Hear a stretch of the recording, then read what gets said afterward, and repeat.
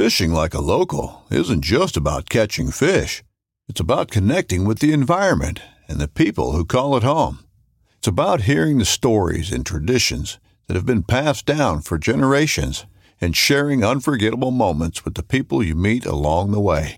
Fishing like a local is having an experience that stays with you forever. And with Fishing Booker, you can experience it too, no matter where you are.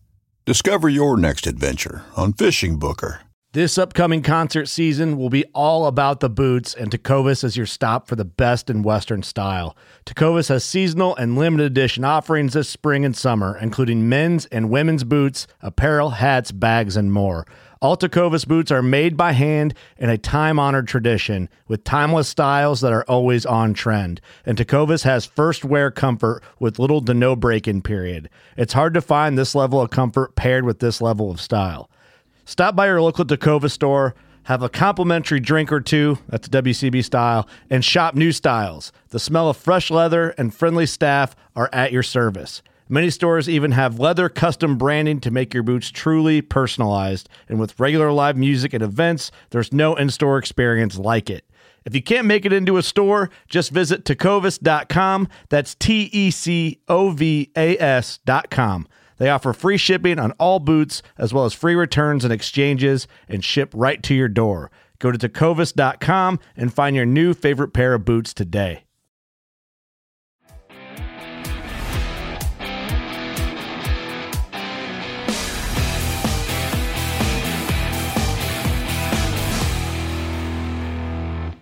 What's up, everybody? It's How To Tuesday, and today we're here in Louisiana with my good friend Anthony Randazzo. One of the popular ways to fish in Louisiana and many other places is with what's called a popping cork, but not all popping corks are created equal. Anthony is going to teach us how to pick exactly the right popping cork for what we're trying to catch. Absolutely. So here we have two pretty similar corks in terms of their rigging, their sound, but one is a concave head popping cork that's really good for making a lot of commotion in the water. The other is an egg or oval shaped popping cork. It makes a slightly softer sound in the water. The cool thing about the two corks is they both have their perfect application. If we're fishing on a day where, let's say, we're just chasing redfish, we're probably going to use the big cork.